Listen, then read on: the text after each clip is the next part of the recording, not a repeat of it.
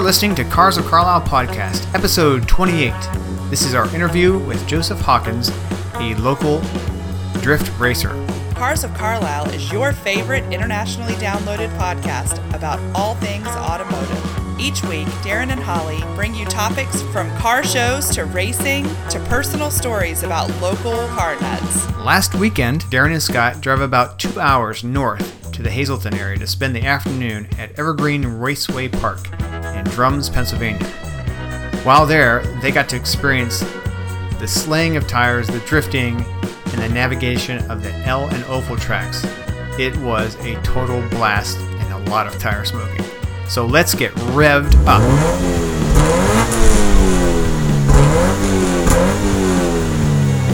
Hello Cubers, welcome back to Cars of Carlisle. This is episode 28 and we are coming at you all about drifting this week. In the studio with me tonight is Scott, our director of social media, and he actually went along with me on Sunday. Scott, would you have a good time? Hello, everybody again. Yeah, it was a great time. Great day. Yeah, we ended up staying longer than we even thought we could or should, and we kept running around trying to catch things at the L track, the oval track. Everybody was so friendly. It was a total great time. In fact, Scott ran over to the L track just as we got in. We got our bands, and so we can come into the grounds. And he actually recorded a pretty heavily modified Nissan 370Z doing an early lap on the L track. And this is here's a little taste of what we got to enjoy, at least by audio, that is.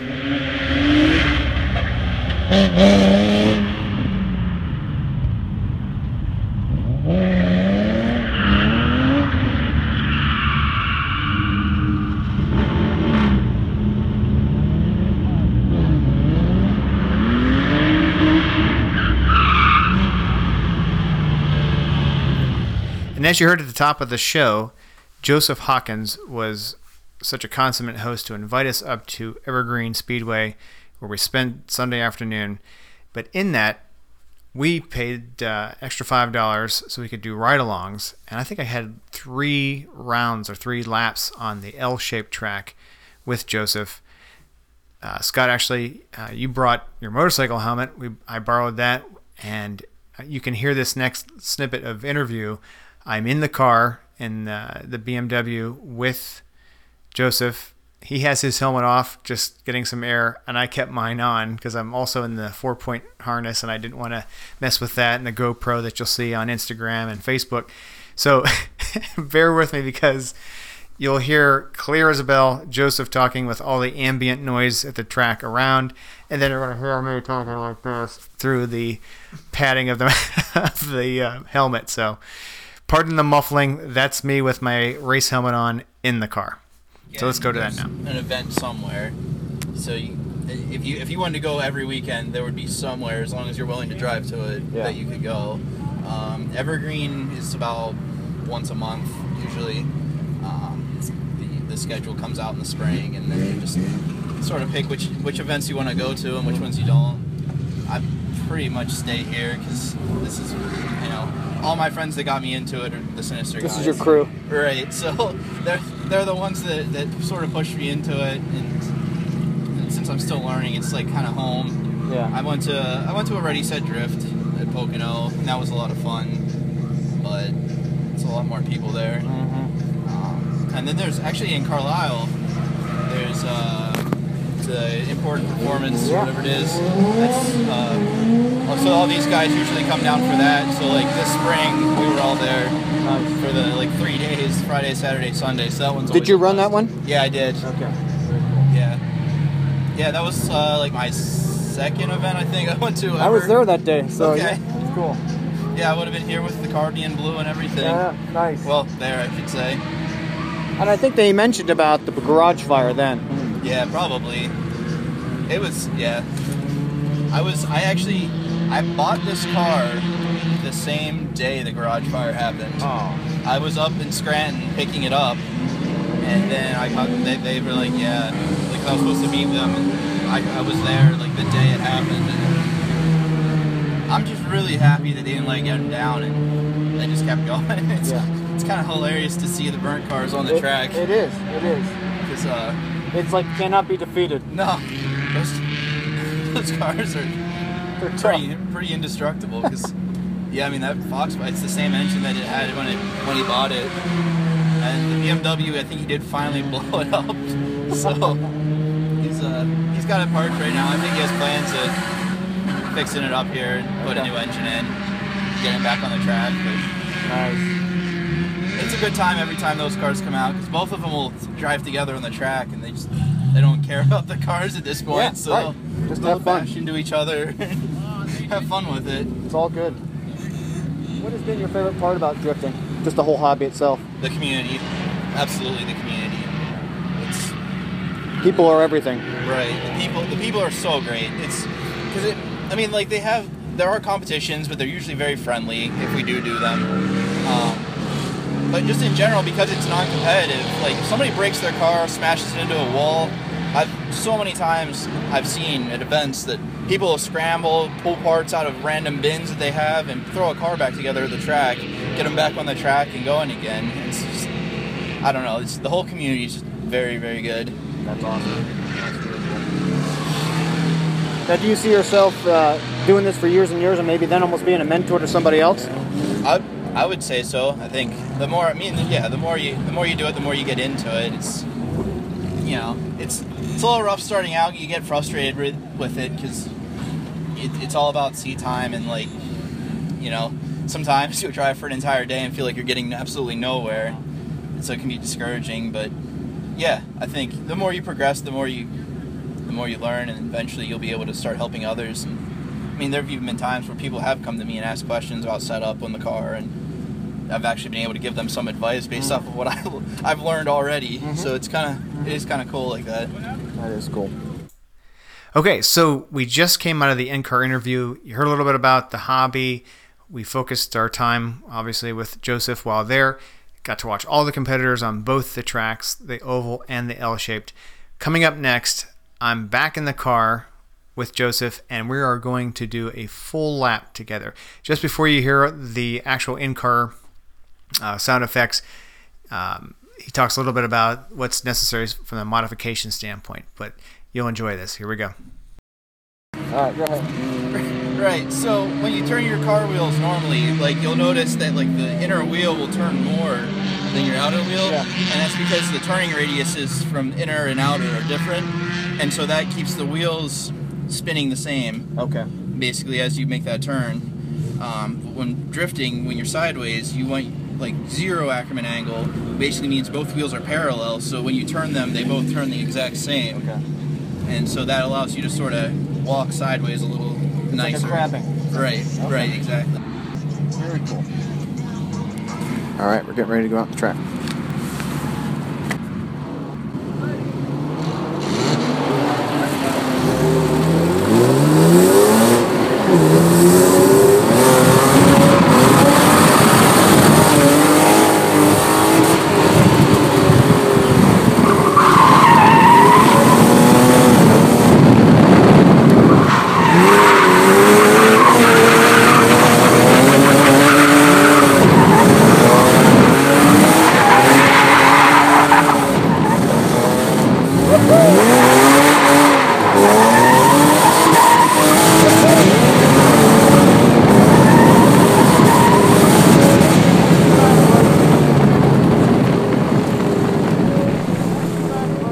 So how about that in-car sound? I had a blast. I was hooping and hollering. It felt like I was 11 years old again, getting whipped around with that Simpson 4-point harness. Loved every minute of it, and Joseph is becoming quite the wheelman for a relative newcomer. In fact, he's only been in the sport just over a year, which I had a chance the next day out of the race setting. It was a much quieter setting. Had a chance to sit down, talk to him about how he got into the sport, what he enjoys most about it, and what sense of community he gains from that. So thank you so much, Joseph, for just letting me hang out with you guys. I have to agree with you that the car community part of it is what's really, really cool. Everybody was so chill, relaxed, Right. and you were saying that this is follow-up to yesterday. You were hanging with some friends well into the evening. So Yeah, we even after everybody's done driving, everybody starts loading up all their stuff. So as one by one we get our cars loaded. We'll go into the next person, help them get loaded. Right. The ramps were kind of wet because it was sort of rainy all day, so a few cars with the welded diffs, they tend to slide when you go up the ramps. And a couple of us go on each side and keep the car straight going up the ramps. Guide it up. And that's actually a really good point for those that aren't familiar with drift racing. The fact that the welded differentials, so essentially both wheels, Right. they're like not doing kind of like the outer one will spin or the inner one will have its own. Yeah, so you can slide on LSDs, but they're sort of unpredictable. They lock and unlock, and sometimes if you're mid-slide and they decide to unlock, that can become pretty scary at times.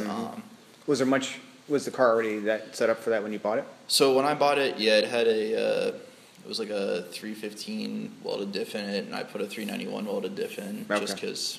I welded the 391. I just pulled it out of the junkyard from a car. Yeah. 391. The gearing's a little nicer for drifting, at least on the tracks that I go to. Well, good. But yeah, you just want both wheels spinning at the same. I mean, you can use like a mini spool. Like I know a couple of the Mustangs, that's what they'll do is use the mini spools or something rather than welded. It's just a little more reliable than trusting your welds. But it's kind of a really good test on how good of a welder you've become.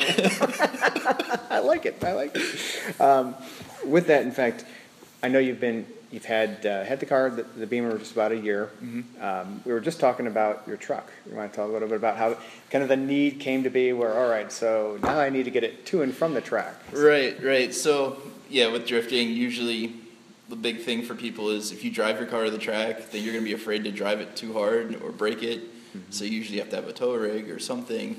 My dad has a construction company, so I'd borrow the trailer, borrow the truck every time I needed to go out. And kind of becomes a pain trying to line it up with him. And, no, I kind of want my truck this weekend, so then you got to start borrowing trucks from other people or rent stuff.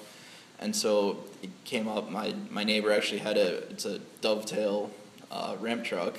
Nice. For sale. It's Super Duty, you told me, right? Super Duty, yeah. It's an F Super Duty, basically like a 450, a 550. It's kind of, they all look like it's a 97, so they all sort of look the same. But and now you don't have to look in your rearview mirror and watch your trailer swaying. Right, and stuff, exactly. So it's real simple. You just pull the car right up on. It has a winch on the bed. If the car breaks, just run it up. The tie downs are all on the bed. You just crank it down quick, and it's as quick as it gets. Yeah, and it's got side boxes on it, so you can throw all your tools there. Perfect. I built a tire rack for all the extra tires. I was going to say that was pretty handy on your part. Yeah, for sure.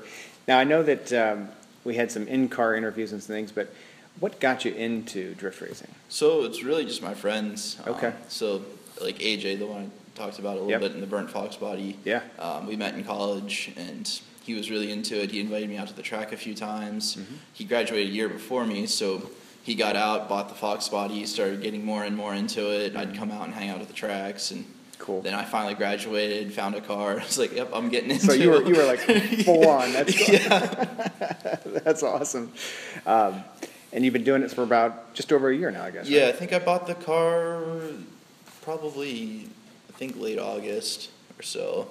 Okay. Last year, and I think there's a private track in State College that a couple of AJ and a few others from Sinister went and met a few other people there, and it was like the first trial run for me to see what it does. Go out, and, there's a lot of me spinning out, going off the track, but it's kind of what it's about. You got to learn. I learned really quick what I needed to change on the car, what I didn't like about the car, and so that was an opportunity for me then. All winter, I was able to change all the things I didn't like and fix the things I thought needed fixed. And well, your driving skill impressed me. In fact, my favorite, I think I did 3 runs with you yesterday. My very favorite was the one where we did the chase. Yeah, when we did the tandem with AJ. And if you want to see that, go out. We'll try and get that on Facebook and Instagram for sure, and then maybe even on the YouTube channel. But that is a great video where you see my wheelman here, Joseph, just cranking it, and we were chasing down that Fox Body. It was really cool. Obviously, the community part, that's part of what Cars of Carlisle podcast, even in the tagline we say, car community, car culture. Without the people, they're just objects and things. It's really what makes it, and I was really glad to hear how this is your group of people. Oh yeah, absolutely. It's a wonderful group of people.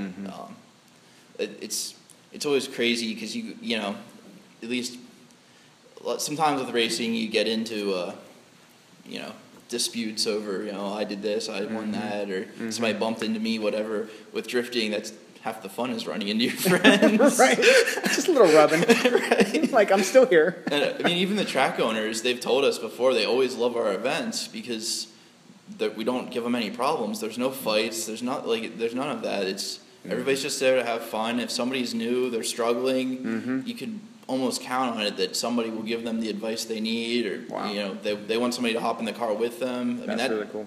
A lot of the guys did that with me, especially when I was early on. I was, you don't have a lot of confidence in what you're doing. You're not sure of what you're doing. You're not sure which lines to take. Sure. And so they'll just sit in the passenger seat.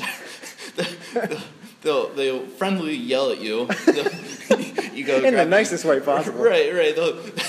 They'll scream at you, faster, What keep are you in the doing? throttle. Yeah, what are you Counter doing? steer. But it makes you learn. It makes you learn real fast. Sure. But that's the cool thing about it is they're all there just to have fun, and they're there they want to see you progress and grow. Right. As well. It's camaraderie. Right. And you've obviously been really good at wrenching, and what you haven't known before, you've learned and picked up through this community, I imagine. Oh yeah, absolutely. I mean, anytime you run into something new on a car, or something I haven't worked on before, it's easy to catch one of those. I mean, for the most part, a lot of the cars are similar makes and models. Like you'll see a lot of Nissans, a lot of BMWs, some Toyotas, even some old Volvos. So depending on which chassis you decide you want to try to run with, there's usually always a couple of guys at the track that are more than happy to answer any questions you have about it. That's really cool. Well, and you are an engineer by trade, as a day job, so obviously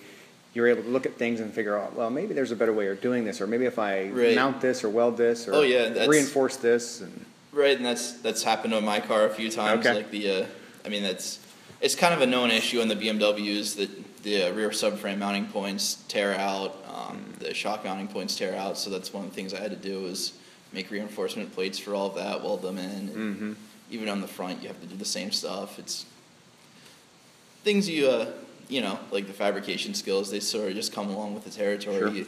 If you don't know how to do it, you'll pick it up really quickly because it's almost a necessity. And what's the worst? You make a mistake, you buy another salvage part and try again. Absolutely. So. I mean, the car is like, generally some people do drive them, but for the most part, they're pretty much track-only cars. Purpose-built, so yeah.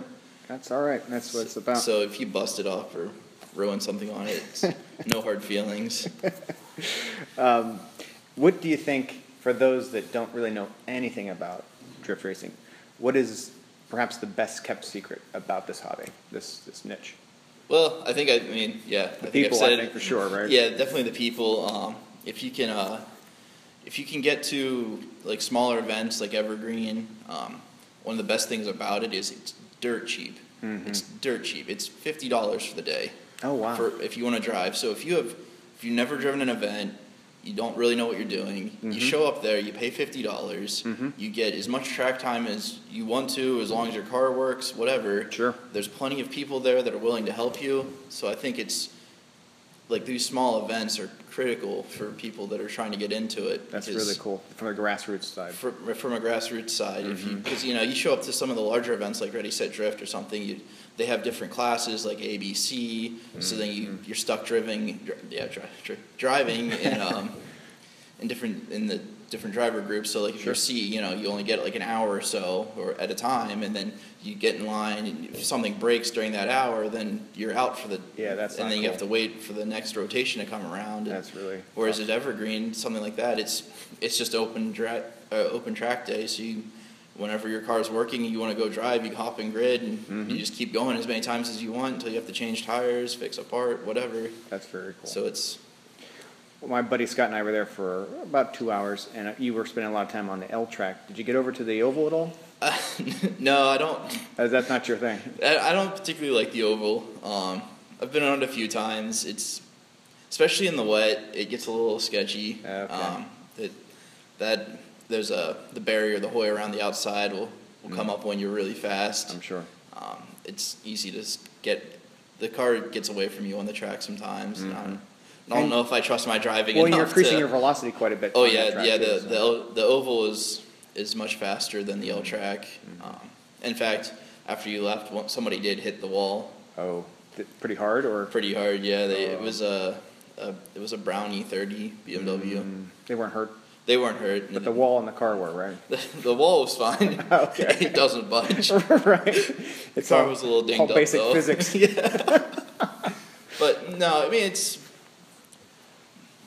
it's fun, and there are a lot of people that like it, like try to see how far or how close they can get to the wall.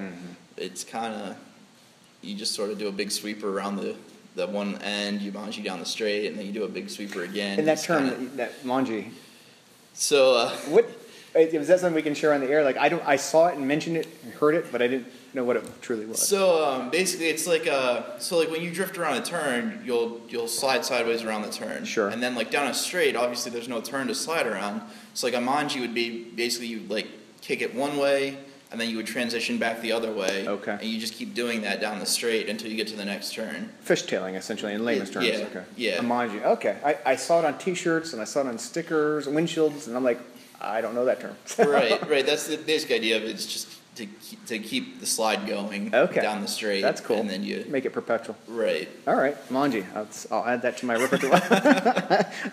Just won't be trying out on the way home from work today. If you don't mind me asking, what do you think? You don't have to give it your own, but what do you think the average newer drifter puts in as far as budget each year, roughly? So that's a hard question to answer. It varies, I'm sure. It very much varies because it's really what you make it. You can drift on a budget. Okay. You can go out and buy a $3,000 car, weld the diff, buy $1,500 coilovers, throw them on, and like there you go. Okay. There's a drift car, and you can have just as much fun with that as you could with a $15,000 or $20,000 drift setup. Okay. So it's really a matter of how much are you willing to spend, how much do you want to spend on your car. You can, it's Okay, that's good to know.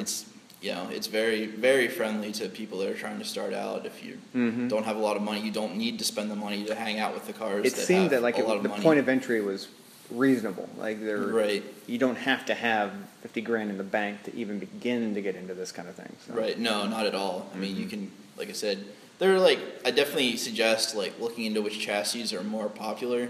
Like you'll see a lot of BMWs because they're very cheap. You can buy one for anywhere from $1,500 to $3,000. And Okay. like I said, just weld the diff, throw some coilovers on it, and it'll slide around. Okay. If you try to get into there are other cars you can slide. I mean, like you saw the Corvette there, but or even the Fox bodies, you can slide them. They just become a lot more expensive because there's a lot more you have to do with suspension and steering and everything else to get them to a point where it's easy. Right. Or just it's working with you, not right. That's something.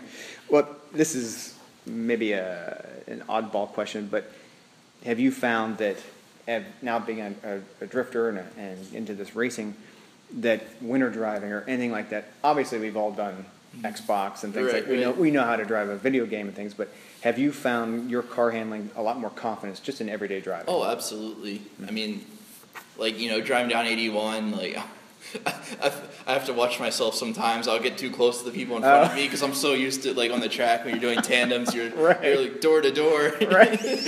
So I'm like, oh wait, maybe I should back off. It might exacerbate things a bit. So I found I'm pretty comfortable driving close quarters with cars now at speed and maybe too comfortable. Too comfortable sometimes. Like cornering and stuff. Even on my motorcycle, I found that I'm more willing to huck it into the turn and just hold on. Well, what's your bike? What just? It's it's just an 05 Kawasaki Ninja 500. Okay. It's nothing. Yeah, but nothing that's a nice special, bike you can really handle well. Oh yeah, being light enough. And right, it's really light, so you can have some fun with it. It's not the fastest thing in the world, but it doesn't have to be. No, that's cool. Well, before we wrap up, I think it'd be great to hear, or for the Cars of Carlisle audience, which we have fans from all over, but the AJ, your friends with the burned Fox bodies, maybe talk a little bit about those Mustangs and what they've been through and how they kind of they're keeping them alive, if you will. So. Right. So that would be Sinister Drift team. It was like basically they had a garage in Scranton. They had a couple cars in there, and the garage caught on fire. There was a Fox body Mustang, a Miata, a 350Z, an E36 BMW. There was I think a 7 Series BMW. But yeah, the garage burned up. Most of the cars, most of their all their tools were in there. But amazingly, the day of the fire, once everything cooled down, the BMW fired up the E36 and drove out. And there was actually a video that went around the internet for a little while after that happened. I think it was on Car Throttle. So it went viral for sure. Yeah, it went viral for a little bit, and then I think the day after, the Fox body wouldn't start, but then they figured out that the distributor was getting grounded from an aftermarket tack wire that had melted. So they cut that wire, and the Fox body also fired up. Wow. And so they, a lot of people give them a hard time, think that they did a lot of work to them. They really didn't. They pulled those cars out. They put new glass in them. Yeah. Cleaned up, what you had to clean up, get the gunk out of them. Sure. But for the most part, they just drove them as they were. And you may see some of those in the photos on Instagram, but it's so cool. Like on the Fox Buddy, in particular, the one that AJ drives.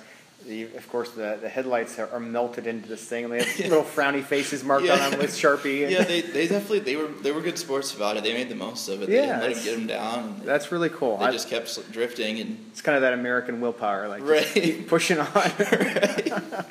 And they sort of became. I mean, it became a hit every time they brought the cars out. And I saw them in Carlisle for the first time this year. Yeah, Carlisle was a blast. And it's kind of cool now because they really they used to look really nice before the fire, but after the fire they don't care so much about how they look, so they're just we're gonna hit each other. Right. Natural patinaed paint. Right. So sometimes you wonder when they get both of them on the track whether they're drifting or playing bumper cars. Right. Exactly. There's no paint to trade anymore. It's just kind of trading rust. Yeah. That's awesome. Well, I really appreciate you giving us extra time. And for those listening, definitely check out drifting locally here in central Pennsylvania or wherever you might be. And I sincerely appreciate my new friend Joseph Hawkins' time.